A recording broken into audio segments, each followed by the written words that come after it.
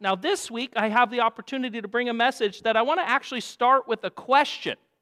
Have you ever thought about what you would grab in your house if suddenly, now, Kent's,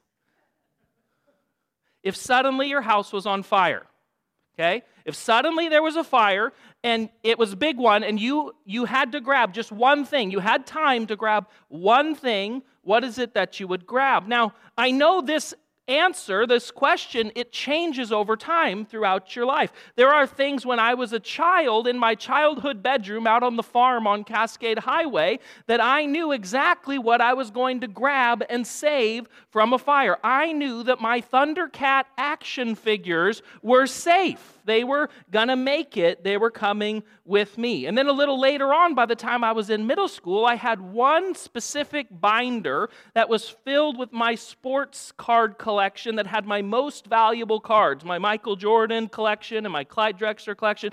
That binder was going to make it out safe. Now that I'm an adult, once my family is out of the house safely, there's really only one thing, and that's our old photo albums that I would like to be able to save. Now, I've got a life point for you right off the start in this message. It's going to kind of unfold as the message goes on, and that's this first point is this. The value that you place on something is shown by what you'll give up for it. The value that you place on something is shown by what you'll give up for it. Do you have anything in your home or in your life that for whatever reason you deem to be priceless? Something that's truly to you priceless. Because see, when Jesus talked about finding his kingdom and discovering God's kingdom, he used terms like these. He taught that finding God's kingdom was like finding something of such incredible value that you would gladly give up everything else to have it. And today what I want to do is I actually want to look with you at the two shortest parables in all the Bible that come from Matthew chapter 13. And just in case some of you are worried, even though these are the two shortest parables in the Bible, you're still going to get a full-length sermon out of it, okay? Maybe a little too full length. Okay, so Matthew chapter 13, verse 44 through 46. Let's go ahead and I'll read these to you. This is the parable we'll be looking at today. The kingdom of heaven is like a treasure that a man discovers hidden in a field. In his excitement, he hid it again and sold everything he owned to get enough money to buy the field. Again, the kingdom of heaven is like a merchant on the lookout for choice pearls. When he discovered a pearl of great value, he sold everything he owned and bought it. Let me pray real quick and then we'll continue. God, we thank you for your word.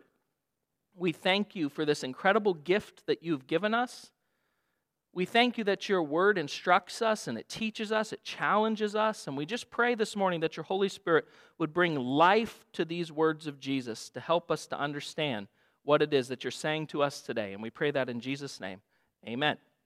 Okay, so first I always like to do this. Let's look at the context that surrounds Matthew chapter 13. What's Jesus up to when he tells this parable to his disciples? And what we know from reading in Matthew 13 is Jesus has actually been instructing his disciples with large crowds of listeners. And he's been teaching them, it must have been out in farm country because he was teaching them using agricultural themed parables. He taught the parable of the seed in the soil, the weeds, the mustard seed, and the yeast. And after these teachings, after these parables, it says that Jesus and his disciples left the crowds and went to a place where Jesus is now going to spend time with just his closest followers. And Jesus often did this. He would teach his disciples in the context of large groups, and then he would withdraw with his closest followers and continue teaching or help them to provide them understanding of the teaching that they just had. And these parables that we just read come from a time period where Jesus has been teaching large group, and now he's just with his disciples teaching them these parables. And I believe that these parables that we just read and that we're going to look at today are particularly important for us, just as they were for those early disciples. They're particularly important as we try to grow in our life of discipleship to Jesus. See, Jesus wanted to make sure that his disciples fully understood these truths. How do we know that? Because he even took time to ask them specifically, do you understand what I'm saying? Matthew 13:51, Jesus says, have you understood all these things? Jesus asked. And a surprising answer, actually, from the disciples. Yes, they replied. I don't think it's an exaggeration to say that the truths contained in these two short parables are incredibly significant for us as we try to understand how to live out this life that Jesus has called us to live in his kingdom. See, Jesus tells two stories, but with really the same point. And in the first story, which we'll look at here first, a man stumbles into a treasure randomly. We don't know exactly why he's in the field. Maybe he's been hired to plow the field. Maybe he's a worker in the field. Maybe he's taking a shortcut on his way home. Whatever reason he's in the field, what we know is he randomly stumbles across a priceless treasure. Now, who hasn't dreamed of this, right? Who hasn't dreamed of this? You don't, maybe some of you know this about me, but I'm a huge nerd. And one of the things that I nerd out about, one of the things I love is stories about treasure. And for some reason, for this reason, I've always loved pirates. Since I was a little kid, I've loved stories, read books, watched movies, studied the life of famous pirates. I even made my wife, before we had children, go on vacation with me to St. Thomas so we could visit Blackbeard's castle because of my great love for pirates. Every week, I watch, to my family's great difficulty, I watch The Curse of Oak Island every week on the History Channel. I watch it every week because there's a chance this week they could discover treasure. No, but there is. One of the stories that I recently read was about a man named Terry Herbert. He's a man from Great Britain who lost his favorite hammer while working on a project in his field. So he called one of his friends to come over who had a metal detector to see if they could discover his missing tool. Instead, what they discovered was a hoard, the largest Anglo-Saxon treasure hoard ever discovered from the 7th century, worth more than $5 million in his backyard. Treasure. We all dream of finding treasure, don't we? At some point in your life, we've all thought about this possibility of discovering treasure. And in Jesus' day, finding buried treasure was actually not all that uncommon. Because unlike today, they didn't have the same kind of banking system that now exists. So if you had a great amount of wealth, or if you had a treasure, especially living in Israel, who was constantly under invasion, the way that you would keep that treasure safe was to bury it in the ground. You'd bury it in the ground. And let's say an invading army came to your village and you buried your wealth in haste in the ground, and then you were killed in the invasion. Guess what? Your treasure remained buried. We know that in one of Jesus' parables, he tells about the unfaithful servant who receives the money from his master, and what's he do with it? He buries it in the ground in order to keep it safe. This was a common practice in those days. And so here this man is in the field and he discovers treasure. And what's he do? He immediately covers it back over, reburies it, and then he goes and sells everything, absolutely everything he owns. And we're given these 3 words that I believe are really the key to understanding this story. It says, in his excitement, or maybe your translation says, in his joy. In his joy, in his excitement. Now, normally, if I told you a story where someone was forced to go and sell everything they owned, their home, their property, their life, if they had to liquidate everything, they wouldn't be excited about that. They wouldn't be elated about that. They would be devastated. Because losing all of your possessions, losing everything that you'd have acquired would usually not lead to excitement and joy. But that tells us something about this treasure that this man has discovered. This treasure was so amazing and over the top that he was excited, full of joy at losing everything because the value of the treasure was so much more than what he was walking away from. And Jesus says, this is like finding the kingdom of God. The second parable makes the same point, except with a few really key distinctions. This time, the one who discovers the treasure, a pearl of great price, is not some blue-collar worker, but a wealthy merchant. And unlike the first guy, this guy doesn't discover the treasure on accident. He's actually spent his whole life out searching for this treasure. Pearls, by the way, were the most valuable jewel of the ancient world. Mainly because you have to remember how hard they are to get. You have to get deep in the water to retrieve them, and without modern diving gear that we now take for granted, getting pearls was extremely dangerous work. And the pearl merchant would have sailed all around the known world hunting for this one ever-elusive treasure. In fact, I found this quote from a famous Roman historian named Pliny the Elder, and this is what he says about pearls. He says, the first place and topmost rank amongst all things of price is held by pearls. Their whole value lies in their brilliance, size, roundness, smoothness, and weight. There have been 2 pearls that were the largest in the whole of history. Both were owned by Cleopatra.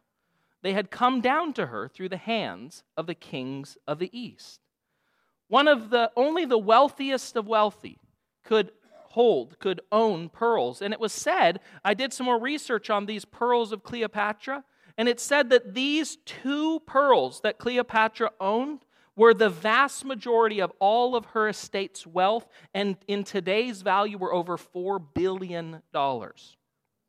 So, a merchant like this would have made his living traveling the world, buying and selling pearls. But now he's discovered a pearl of such exquisite beauty that he is willing to sell all of the other ones. Sell his business, sell his house, sell his land, sell everything that he owns in order to buy it. 2 men, one blue collar, one white collar. One with relatively little, the other one with a lot. One who wasn't looking for treasure, and another one obsessed with treasure. But both of them encounter something of such value that it makes everything else in their life look worthless by comparison. This, Jesus said, is like discovering the kingdom of God. So here's my main point, and this is one of your fill in the blanks.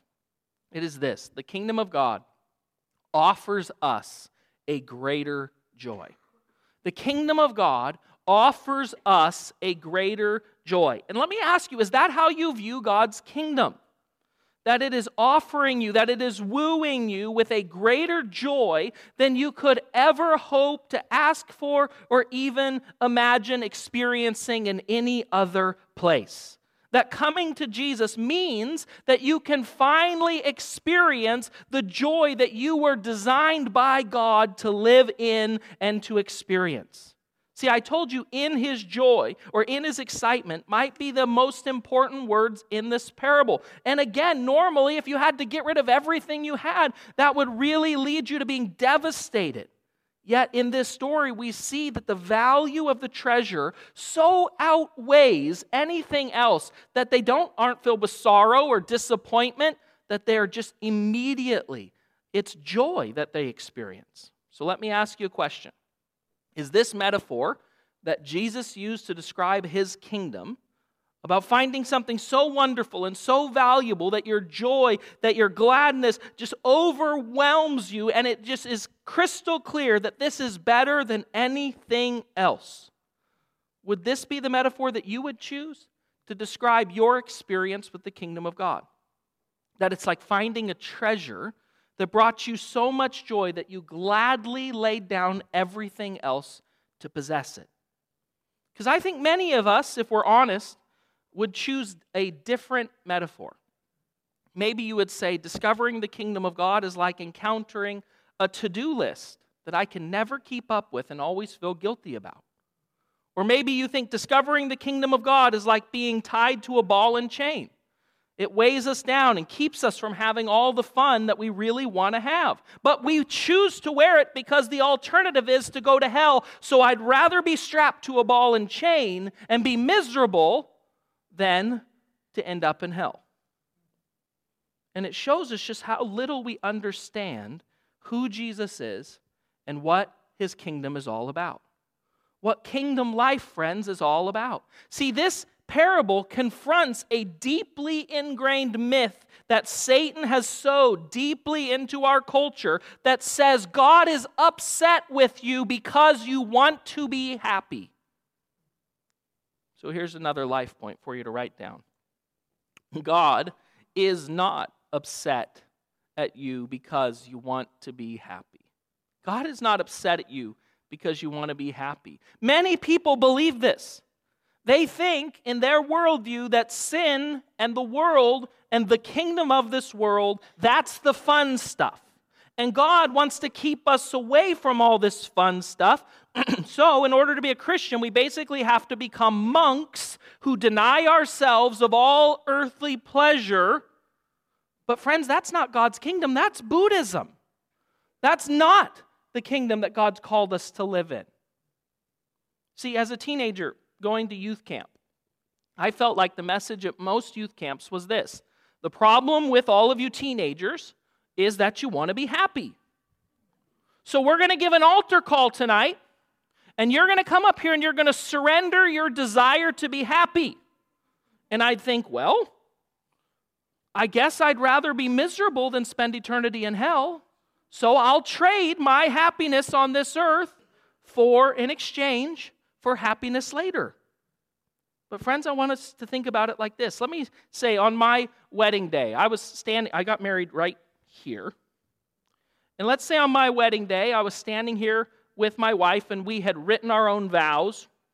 And she said, I hereby renounce my desire for romance, physical intimacy, pleasure, and happiness until death do us part.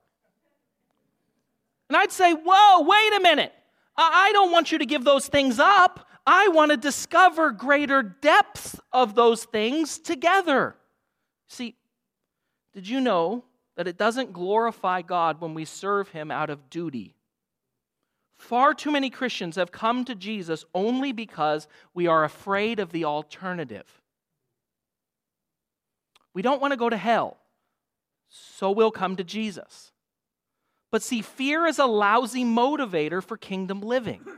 See, fear can never transform you into the image of Jesus.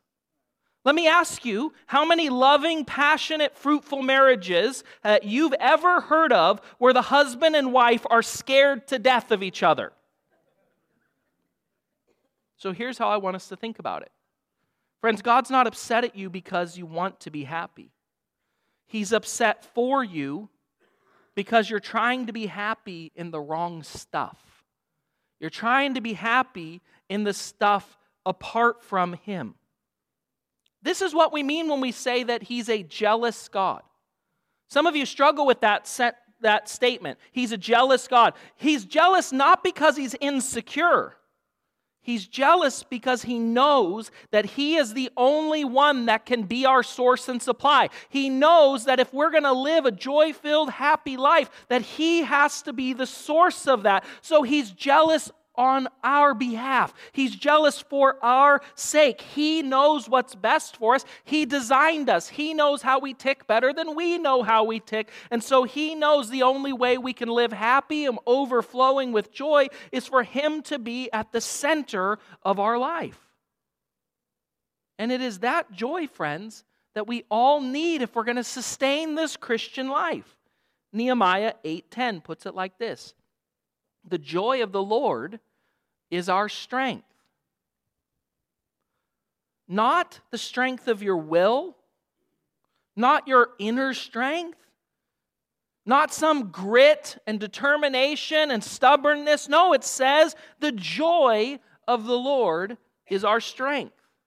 See, the strength of your will is never going to be enough to keep you faithful. We have to constantly be wooed and drawn by God with a greater joy.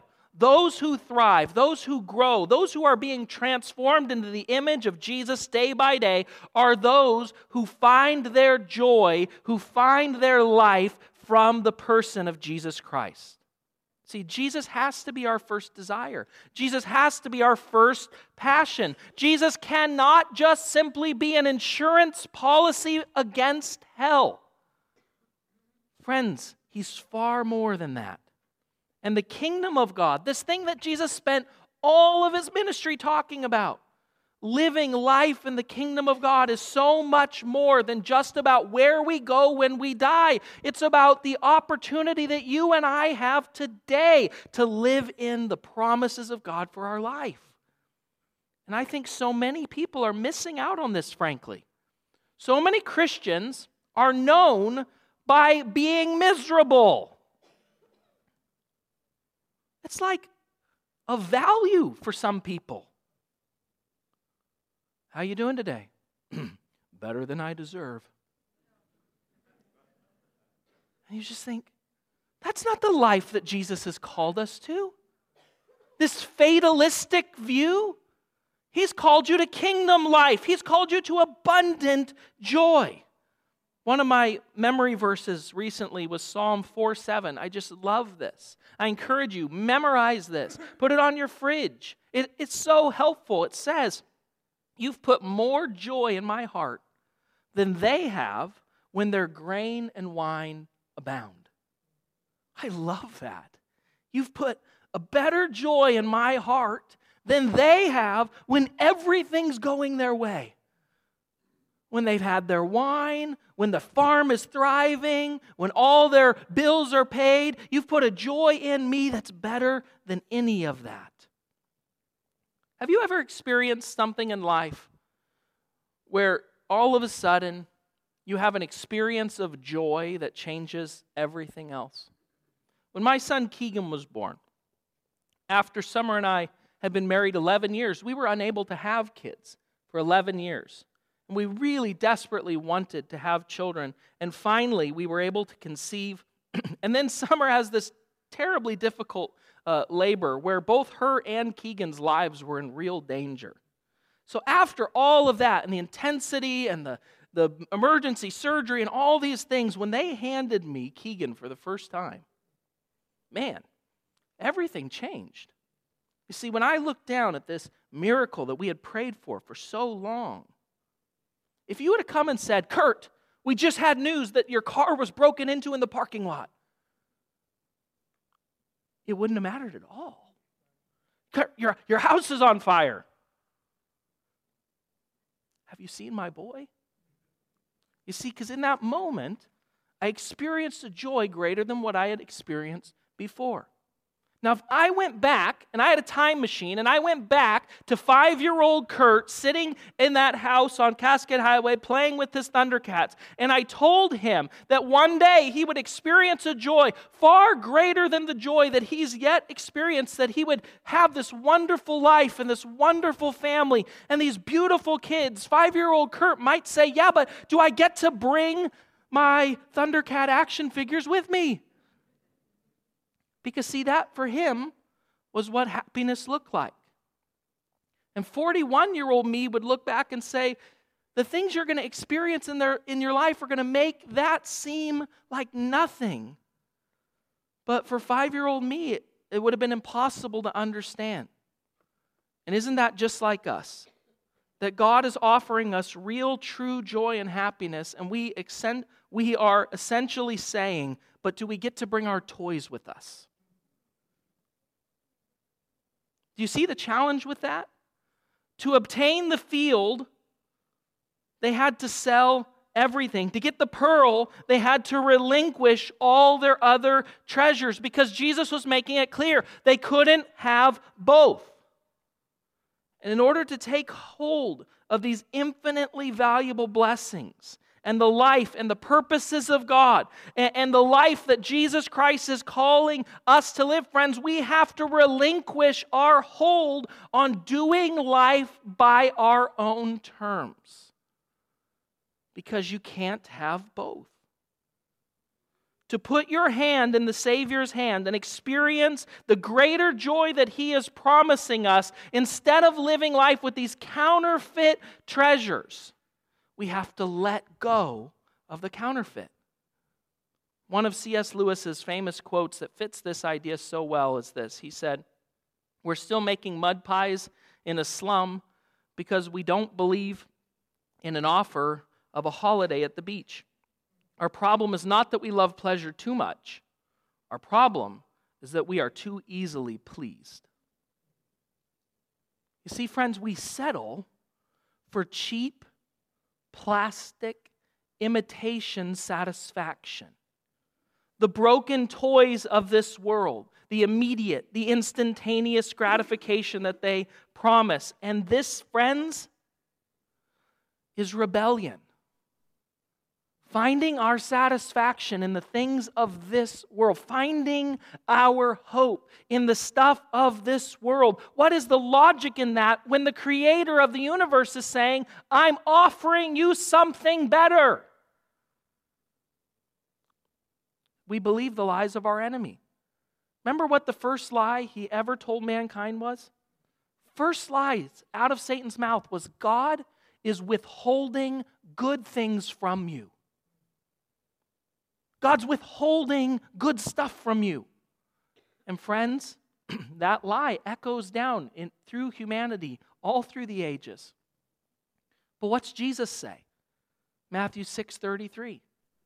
Jesus said if we would seek first the kingdom of God, His rule, His reign, His purpose, His plans, His way, His dream for our life, if we would seek after, if we would go after those things and His righteousness, then all of this other stuff, all these other things would be added to you. See, Jesus says the order of our priorities is wrong. We're seeking after stuff instead of seeking after Him. And He says if you'd seek Me, all these other things would fall into place. All these other things would be taken care of. But who you seek first matters. Jesus is a treasure of infinite value. And He is offering you and I the right today to exchange, to make a trade, to take our filthy rags, our brokenness, our sickness, our pain, and exchange it for His life and His righteousness and His joy. Friends, this is a good trade. But many of us still struggle with this trade. Because at its very core, it's so unfair. It's so one-sided. And now you properly understand grace. Let's think back to this original point that I started this message with. The value you place on something is shown by what you're willing to give up for it. What does that say about your value to God? What did He give up to have you? His one and only Son. You see, this is another wonderful truth about the kingdom of God that we can see in this parable. The Father searched the whole earth for you, His priceless, beautiful treasure. And when He found you, He was willing to give up His most valuable treasure in order to have you.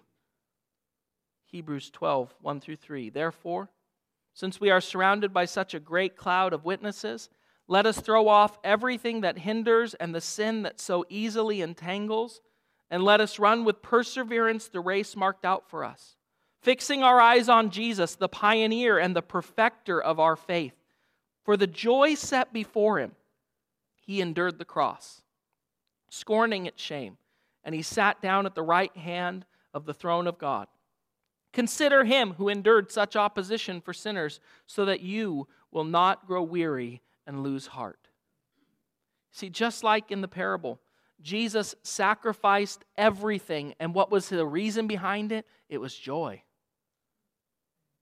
Joy of having you, Joy of knowing you, joy of you having a relationship with Him, joy of you living in and experiencing His kingdom on this earth. That caused Jesus to be willing to step down from heaven and to endure the cross. Why? The Bible says He did it for the joy set before Him.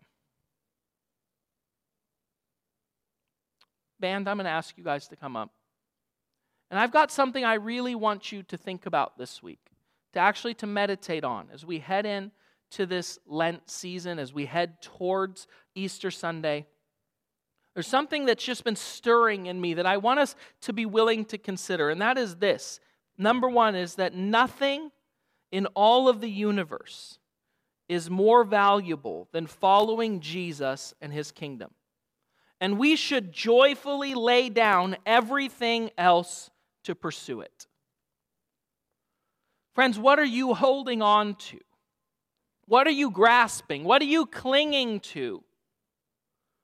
That if you were to properly understand today of how much better what Jesus is offering you today is.